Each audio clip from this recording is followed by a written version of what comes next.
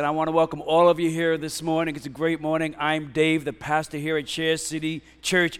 In the beginning, we had this term. We would say every Sunday is somebody's first Sunday. So if you're here today, it's your first Sunday. Thank you, Lord. I'm believing that people have made you feel welcome. We expect guests. We have this expectation every Sunday that the Lord, our God, who we worship, is going to bring somebody into our midst for the purpose of knowing Him and Him glorifying Himself in their lives. Yes? All right, so Sunday afternoon, I'm kind of vegging. Vegging means I'm just not doing anything. It happens. And I'm watching Rocky 4 for a bit. I'm a big Rocky fan. I think I've seen Rocky 1 like several hundred times. I could tell you what's coming up the line and all that. It was I'm Italian, all right, okay, and he's the Italian stallion. I think we actually have the same birthday, July 6th, all right? I grew up in Bensonhurst, Brooklyn. It's like 90% of the people, all 300,000 of us, were Italian, right? Could you imagine watching that first Rocky movie there in the Avenue U Theater? About 1,000 people, one theater, and you thought you were at the fight. People were standing up, screaming, yelling. Some of the things they were saying were not very nice. It's another story. But it was just dynamic, man. I think I was like about 11 or 12 years old, and it's like it was yesterday. So I'm watching Rocky 4, and this is where Rocky fights the Russian guy. I think his name is Drago. He's the Russian champion, the boxing champion.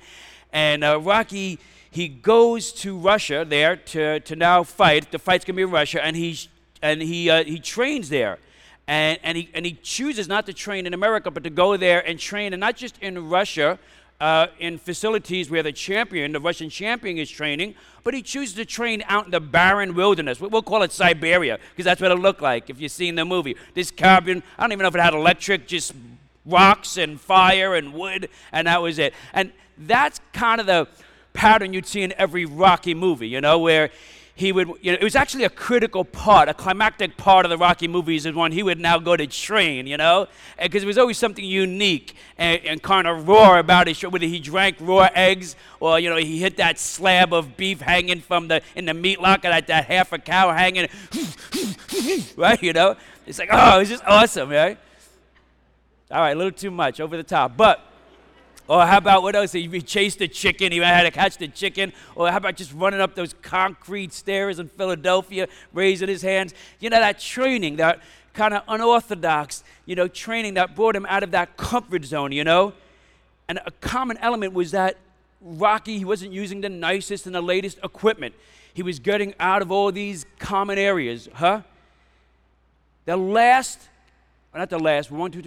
Rocky 3, now he goes and he leaves his luxurious home. Life has been good to him. And he goes into the ghetto in Los Angeles, to train now to fight Mr. T. Remember that dude? And he does that now to what? Why did he do that? Why did he train in these difficult, less desirable kind of confines to get the eye of the tiger? You remember that? Yeah, I wasn't about the song, but I certainly was about the movie. And all that was really all these different types of training. If you haven't seen the movies, watch them. They're just awesome, okay? What's good? That if you're ever in a bad mood or you're struggling, you could sing Amazing Grace. I do, but sometimes I just put on Gonna Fly Now, and it gets me going. Amazing Grace gets me going too, just in different ways, right? One motivates me, one inspires me. Amazing Grace inspires me. Gonna Fly Now motivates me. You got it? Okay, and there's a difference, but both are good. Now, listen. What would happen here is this eye of the tiger, what Rocky was doing here in all these movies was he was finding a way to develop an edge. Say with me, say edge. Yeah, because he was always the smaller guy. He always was the underdog. That was the theme of the movie. How could this underdog, beat these persons who are seemingly physically stronger, bigger, better? But he had the edge. This underdog had an edge, and that's what was going to be a key in him being successful to win, to be successful, to carry on as a champion. When I turn my attention away from Rocky, and I look to the church, you and I, the church is the history of the church, local and universal. I wonder if the church has maybe lost its edge. The church, not a hierarchy of leadership, The church, not a denomination. The church, not a building. But the church as a movement, because that's what the church is. It's a movement. That this movement has lost some of its edge over time. And even today, perhaps, it's a lot less edgy than it used to be. And maybe that's because they've lost their boldness and because they've lost their focus. In the beginning, the church, which had a whole lot of edge going on, they focused on a few simple things. One of the things they focused on was, hey, everybody, we're all living forever. Yeah, no. I mean, when they got up in the morning and they seen their friends hanging from crosses, or they heard about their brother or sister or somebody they knew well that had gotten killed, by the Jewish leaders or by the Roman government, it was like, you know what? We're going to live forever. We will have everlasting life. This is not all we have. The best is yet to come. Yes? And they had this thought in their mind that God has sent us the answer to the dilemma called death. And that answer is Jesus. Oh, what a beautiful name. And that was an edge. You have an edge this morning as you trust and believe in Jesus Christ, Him crucified and resurrected, and Him sitting at the right hand of the Father. Now, part of that edge that they had also is that they were filled with love, great love for one another, and even love for those outside the church. And the people in the community, in those areas, they would say, wow, like literally like, wow, how do they do that? How do they love one another like that? They even would identify them as followers of Jesus by the way they loved one another and loved others outside of the church. And even those who didn't join their movement still admired the way they conducted themselves with this love and this edge, so much so that they favored them continually, year to year, decade to decade, century to century, millennium to millennium. That's why we're here today. Now, there's a man named Luke. He writes this book called Acts. I'm practicing it.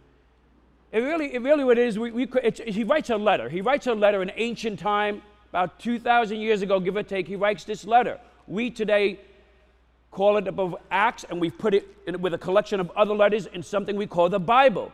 But it's this incredible ancient letter. Picture you're out there, you're doing some geocache, and I haven't done that in years, or you're digging, you're out there with one of those, what do they call metal detectors. You dig up and you find this thick kind of paper type, parchment type stuff, and it's got all this writing on it, and you have it interpreted as this incredible letter about this amazing thing that happened 2,000 years ago, where this group of people came together under unthinkable circumstances. And everything it says in here happened. They went on to change the world. Wow, you'd pay attention to that, right? You'd give it some credibility, huh? Luke tells us that the early church, the people who were part of the early church, had an edge. And because of that edge, they had favor in their community. And there was this wonderful thing about them. They were bold. They were unafraid. And that's because they were saying, we have the answer to death, and that answer is Jesus. They weren't thinking about losing control. They weren't worried about what they were afraid of.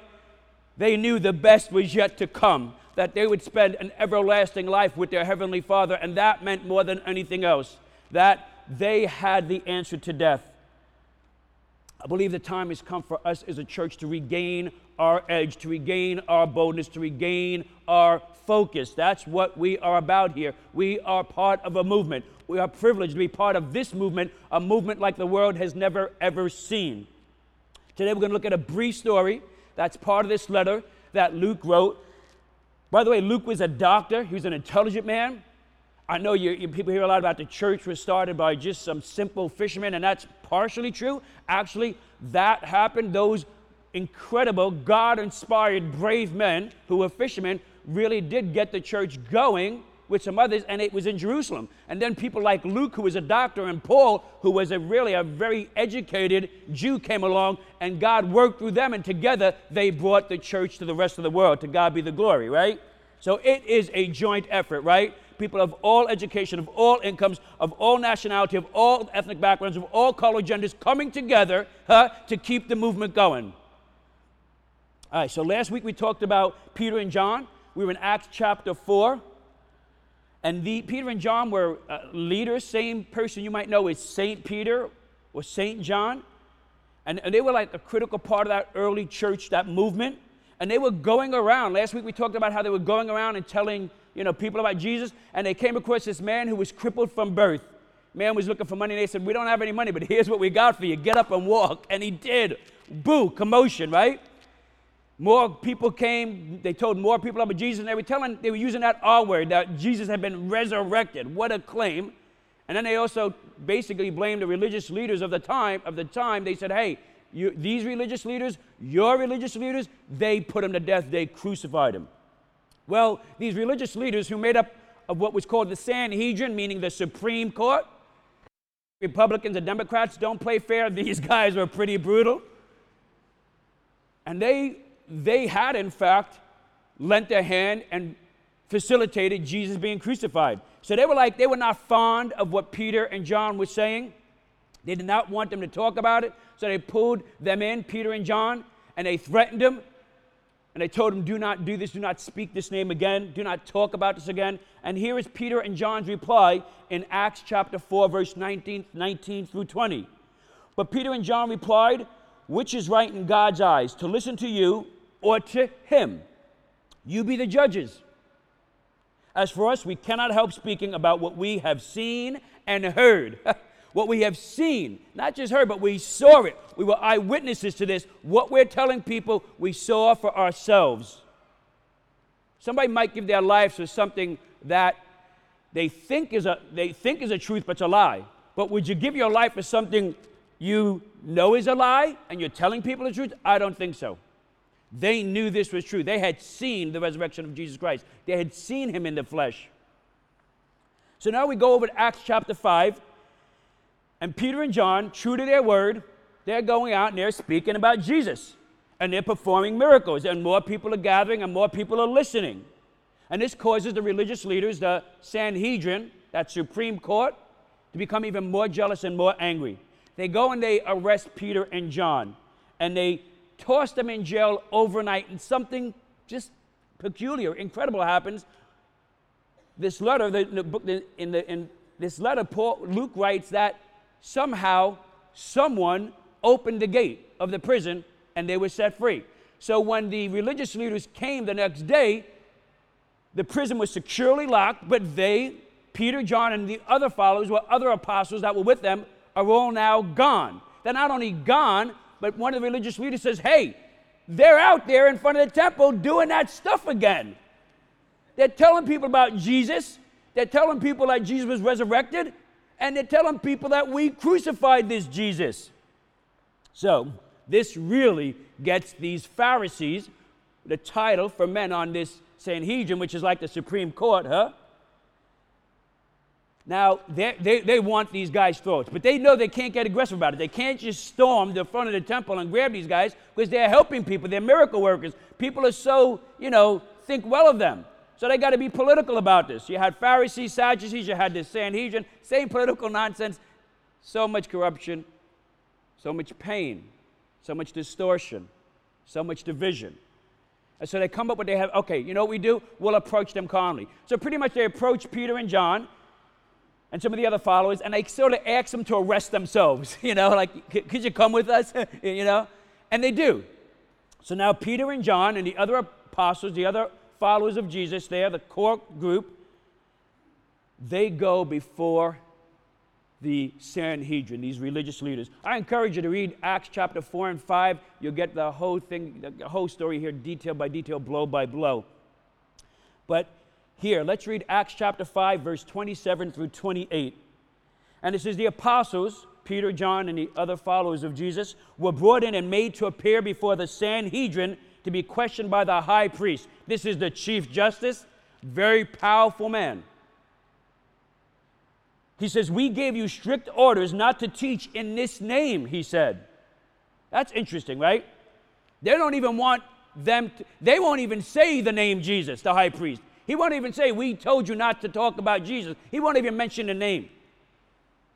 It just creates this disruption, how things haven't changed that much, where just truly, I'm just stating a fact here. I'm I'm just calling it like it is. That something about saying that name Jesus, that, just for whatever reason, maybe it's perception, maybe it's true. I think it's both, meaning depending on the circumstances, that there's a hesitation or you're uncomfortable to say that name Jesus, huh? Now don't get me wrong. Scripture talks about in Peter how would it be gentle, and I'm gentle. If somebody gives me a platform sometimes and asks me to pray, because I go out in community affairs and I'm surprised when they say, Pastor, it's not a gathering of ministers. It might be a gathering of people, business people. They say, would you like to pray? And I say, okay. And I might not and often don't end in the name of Jesus, because they've given me a platform. They're trusting in me. I'm not looking to turn around and get everybody at the table. I know God is drawing somebody close to him, huh? I'm looking for that one person. I'm not looking to hook everybody and boom, boom, boom, boom. I'm looking to just cooperate what God is doing, huh? And I want them to say, wow, this guy had the easy layup. This guy had the time, but he didn't do that. He was considerate. He was caring. He thought about who was at this table. That's what I want them to get, huh? That edge, I don't need that. I just need God working through me. Now, but there are other times where I'm in my backyard talking to a neighbor, where I'm hanging out at the store, where I go and help somebody in the parking lot, huh? And then I'm good with using Jesus' name, Like, well, that's so good, and what makes you live like that? Why did you do that? I was just, I don't know, the thought came to me, I was struggling, and my stuff was falling, man, I wish I had some help, and you show over, and I said, you know what, I just really think Jesus spoke to me. I follow Jesus, and I do. I love God and Jesus. I'll invoke that if somebody's there. I'm not ashamed of that name, It's a beautiful name. It's a powerful name. No other name like the name of Jesus, huh? How sweet the name of Jesus sounds, yes? It does. All right, so I'm off track here, okay? All right, let's go to verse 28. We gave you strict orders now. This is the high priest speaking to the apostles of Jesus. We gave you strict orders not to teach in his name. Yet you have filled Jerusalem with your teaching and are deterred to make us guilty of this man's blood. So these leaders are concerned that people are going to perceive them to be what they are. Stuff sounds pretty familiar, right? For killing Jesus. And Peter says, you know what? Look, you are guilty. Who's kidding who?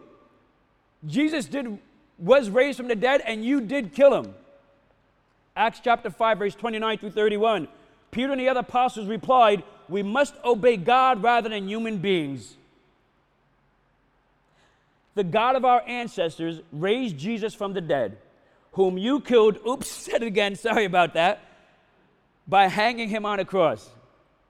God exalted him to his own right hand as Prince and Savior, that he might bring Israel, the nation of Israel, the Jewish people, to repentance and to forgive their sins. And here's this next part. I don't want you to miss this. I do believe that this next part puts Christianity in a totally different category than all other religions. Acts chapter 5, verse 32. Peter says, we are witnesses of these things, meaning we saw these things. We are eyewitnesses to these things. We saw it happen. You saw it happen. Who are you trying to fool? Peter goes on to say, we are witnesses of these things, and so is the Holy Spirit, whom God has given to those who obey him. Peter says, you're wasting your time. You're wasting my time.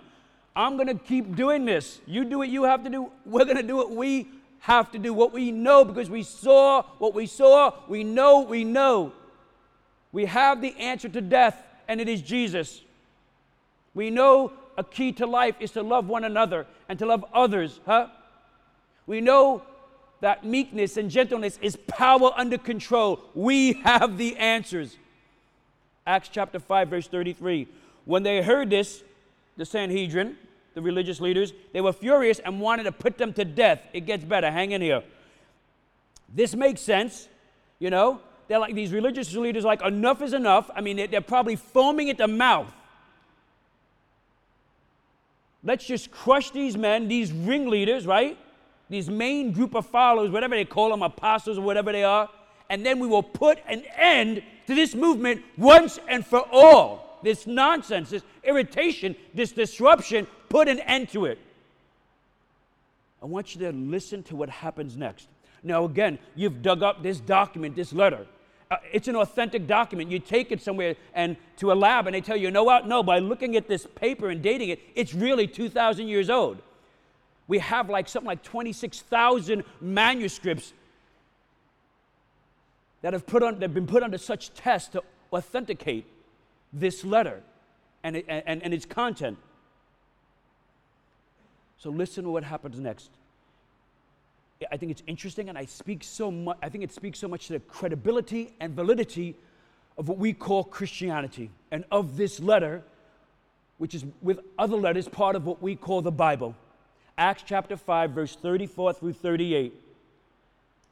But a Pharisee, now one of these religious leaders, one of these guys on the Supreme Court there, named Gamaliel, I'm slaughtering his name probably. He's a teacher of the law. He's honored by the people. He stood up in the Sanhedrin and he ordered that the men be put outside for a little while. Just send those guys outside. Let me talk to you guys, my fellow Sanhedrin members. And he says, listen, if we kill these men, instead of having one martyr, this, his name, the guy on the cross, we're going to have 12. We're going to have a lot more martyrs. And here's what I'm thinking, he says to his fellow Pharisees. Verse 35 of Acts chapter 5 says this.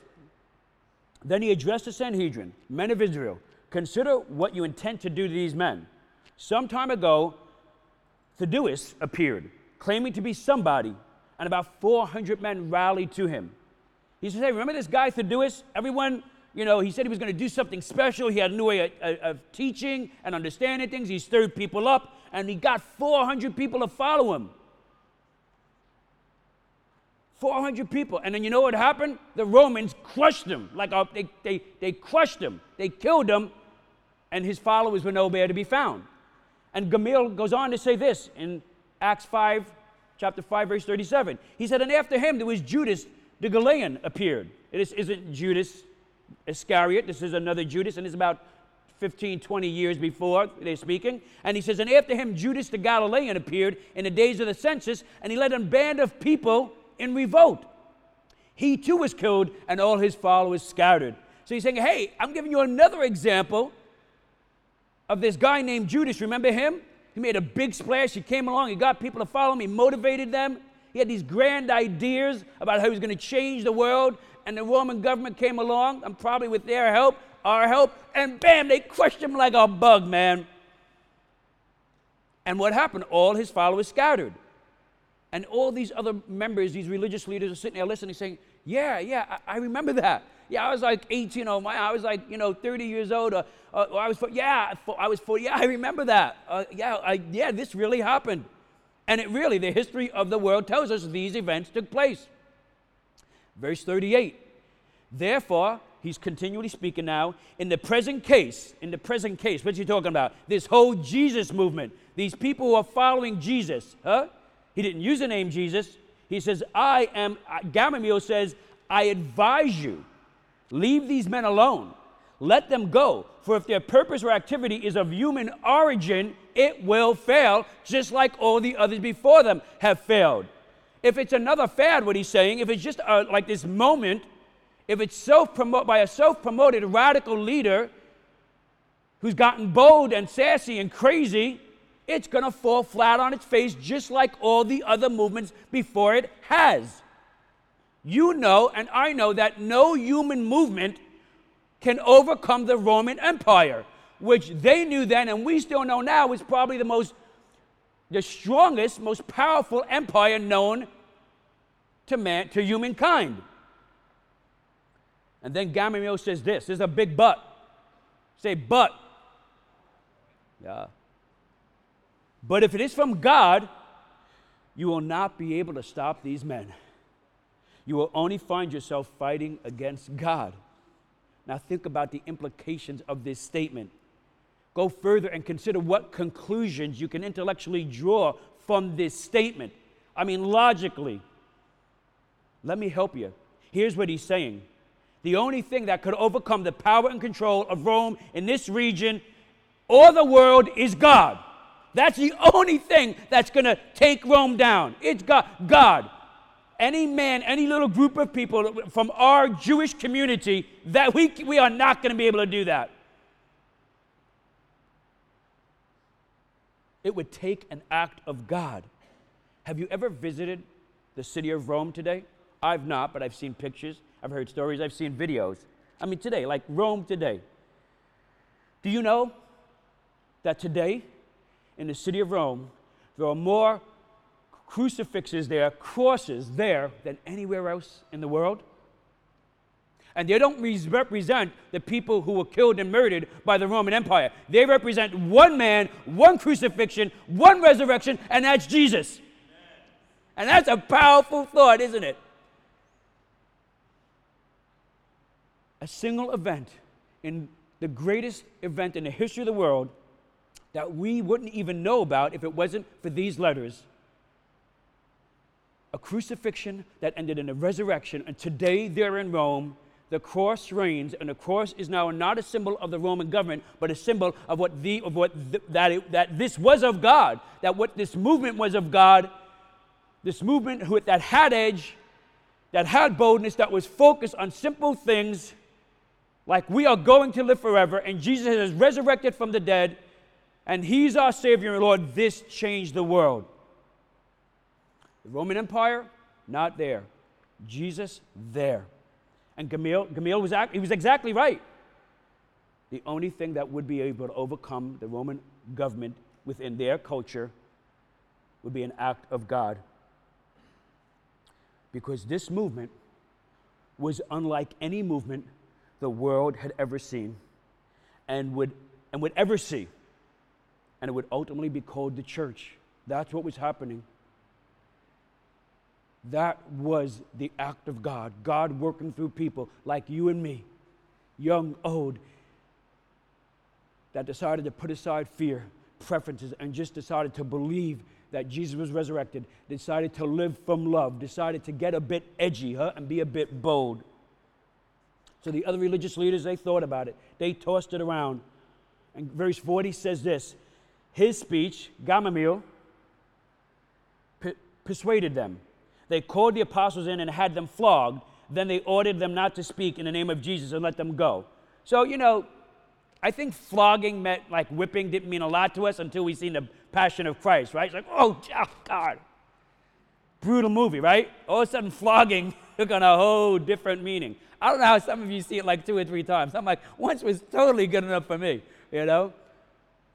When you come to, we were in Florida, Christian and I, when we saw that movie. The theater was packed. We had to sit in the front row.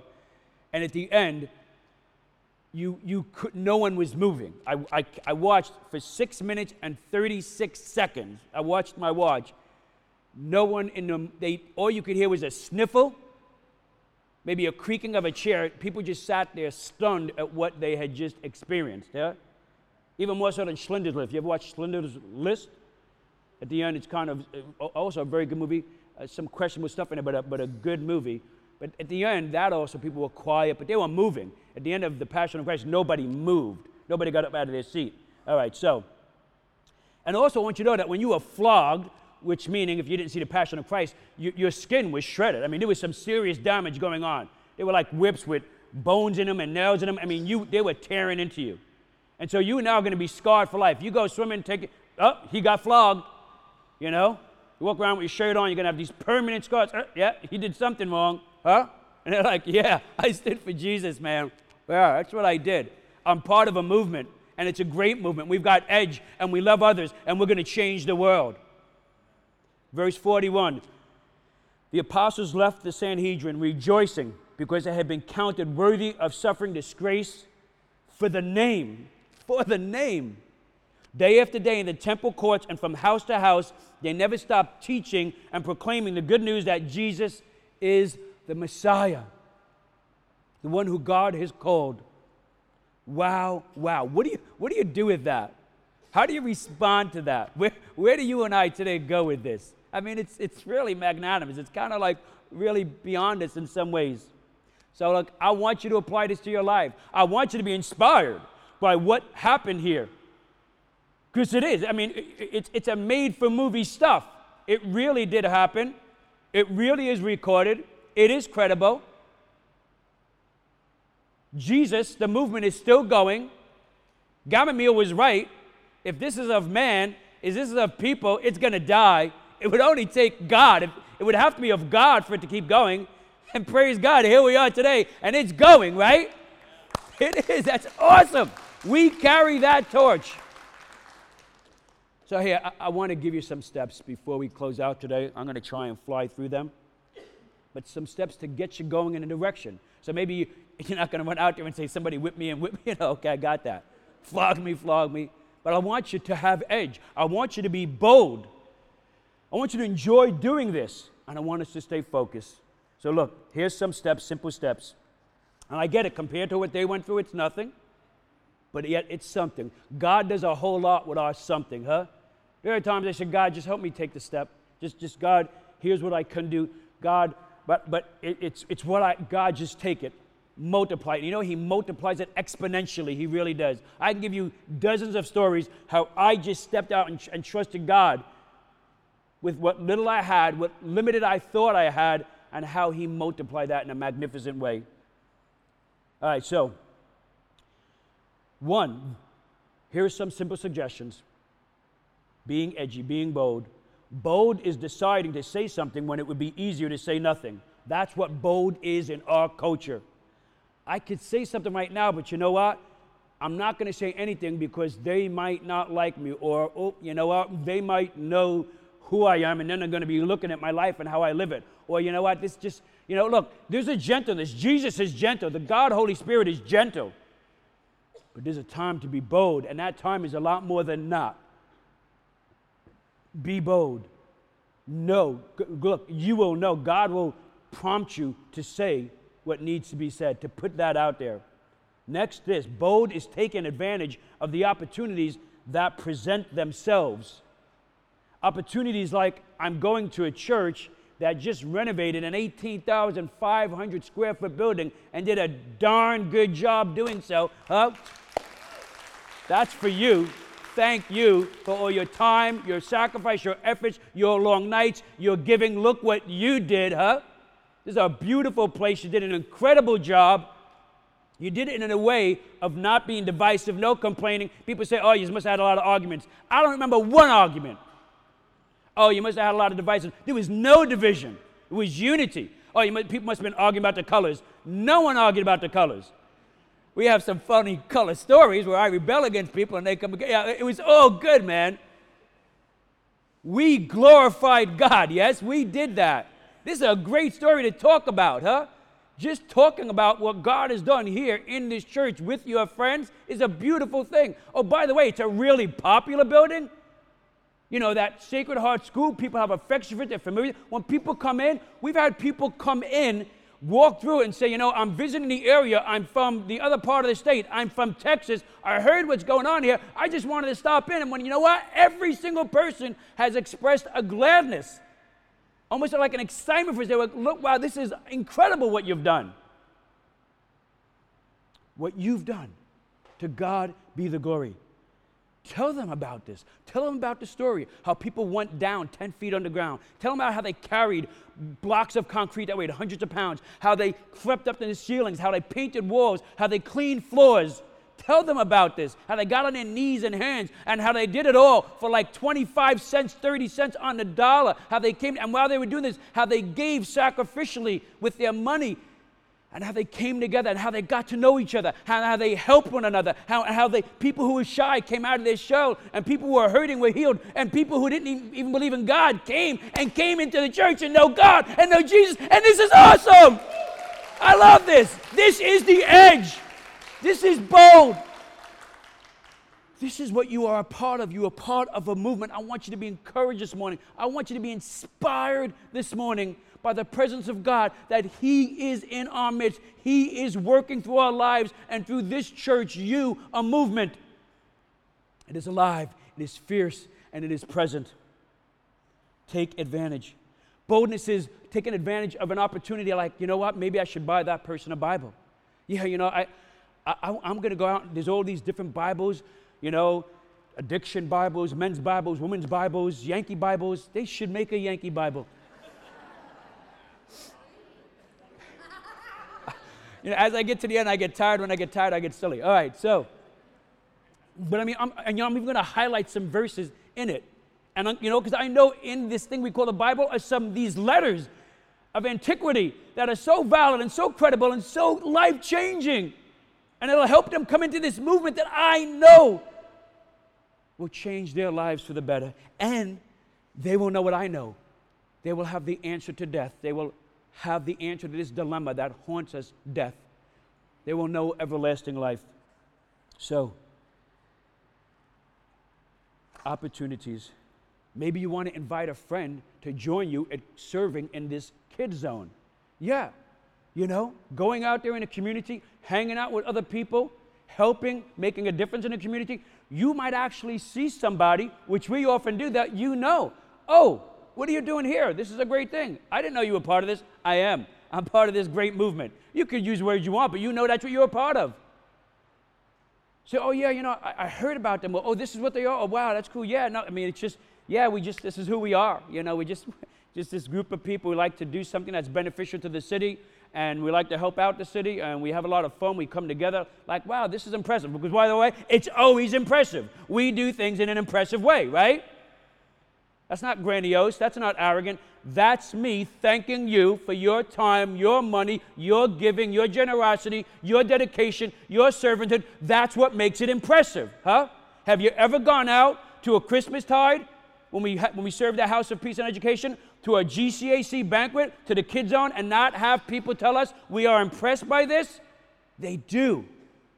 And you get to encounter and feel glad and to be emboldened that you are part of the movement. And maybe you might actually say to them, hey, you know what? You want to come next Sunday? You could actually say that.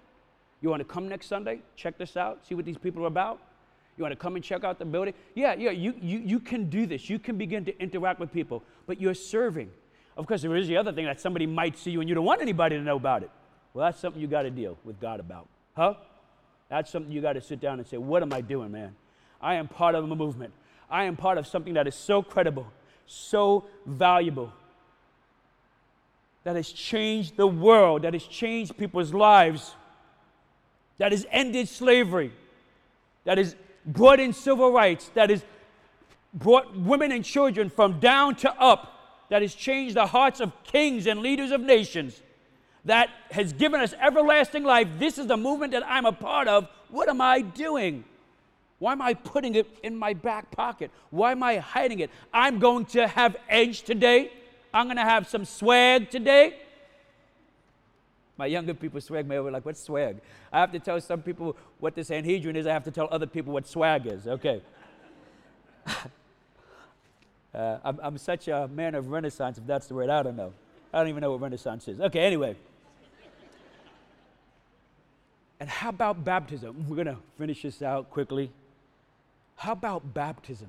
Yeah, next week we're going to have a baptism where people will come up here in this big tank of water with people clapping and thanking God, and they're going to get submerged in water saying, you know what, the way I thought, the way I lived, what I trusted in, who I was, my past, my hurts, I am putting it is dying, man, and I'm coming up new now with an edge, with a boldness and a focus to live for Jesus, to trust in Him. That's what's going to dominate my life and my thinking. To God be the glory.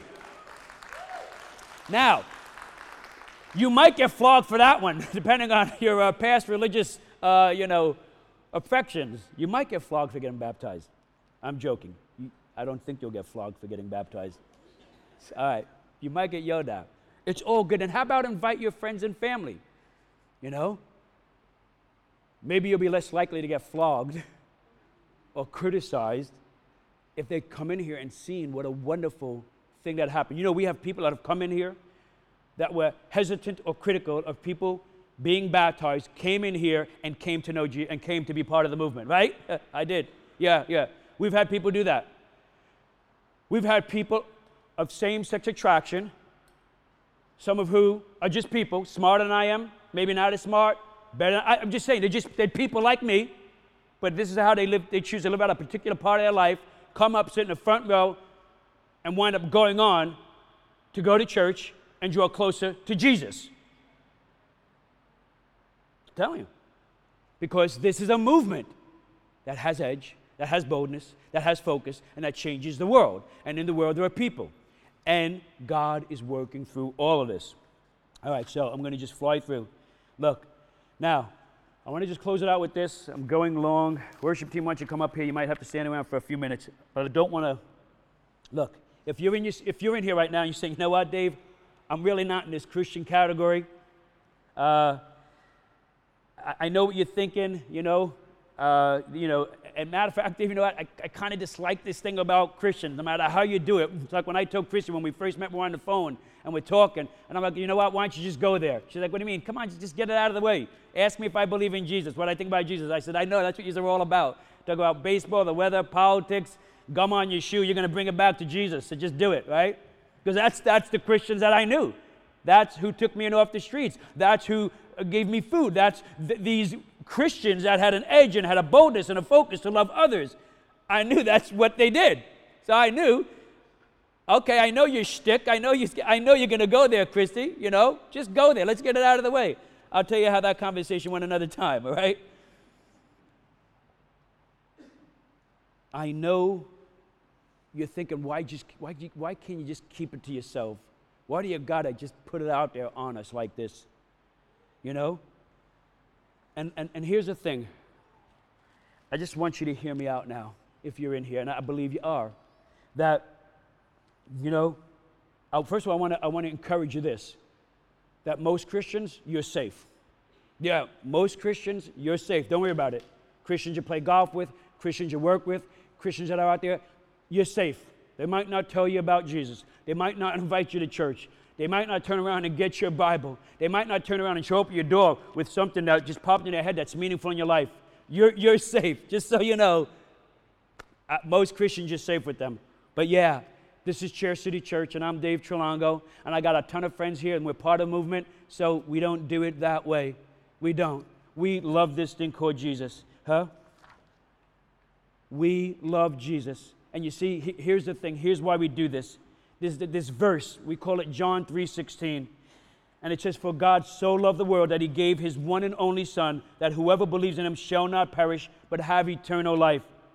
You see, we really believe God loved the world, that he gave something. He didn't ask for anything, that he gave his Son so that we would have the answer to death, that we would have hope in all circumstances, no matter what's going on, hope. And we are just compelled and inspired to share this hope with people around us. So that life, we believe life has a greater meaning. There's more to life than just this. And you know what? I think you know that. I think you know that there's more to life than just our everyday hustle and bustle, than just being born and dying, and that's it, no meaning, end of story. I think you know there's more to life than that. You just haven't connected the dots. And what we hear humbly, what we're saying is, listen, here's this incredible letter that's so credible, that's so authentic. It's part of a collection of other letters that we call the Bible, and it's so credible, and it's been proven in so many different ways, and it's calling you and me to a movement, to a living and a loving God who changes lives and who has the answer to death. And I hope that in spite of us sometimes, and I believe in spite of us, that God will continually draw you to him. That thing inside, what I call that insatiable yearning for the transcendental, for something larger than me, that this is God drawing you closer to him, wanting you to make a peace with him, meaning to know that peace is being close to him, to wanting you to say, you know what, just, wow, I've pushed you, I've clouded you, I've maybe despised you in some ways, but today, I'm glad to be in your presence. Today, I welcome your presence, and I acknowledge that you have been stirring me, that you have been drawing me closer to you, and today I want to be right with you. So forgive me for this way of living. Today, I turn my life around. I am filled with hope. I am filled with gladness. I'm going to enjoy my life with you, and you are going to glorify yourself in me. Yes? And this is what we call the beginning of you being saved, of you knowing Jesus, of you going in this trajectory of what we know is eternal life. Let's pray. Father, we're so grateful for this day. Why don't you stand with me? Father, we are grateful for this day and your love in our lives. God, I pray right now that all who are in here, oh God, just pause right now, do a little bit of self-examination and reflection. Call out to you, their God, to enable them to have that edge, to be bold, to be focused on what's most important, oh God. Let them, God, right now, God, Holy Spirit, help them rise above emotionally and intellectually their circumstances and any distractions, and let them know that you are speaking to them. And for that one person, two people, whoever they are that are here today, may they just right now shut down the filters, shut down any negative preconceptions, shut down the fear in the name of Jesus, and just hear your still and gentle and wonderful voice speaking to their hearts, calling them home to be with you. In Jesus' precious name, amen.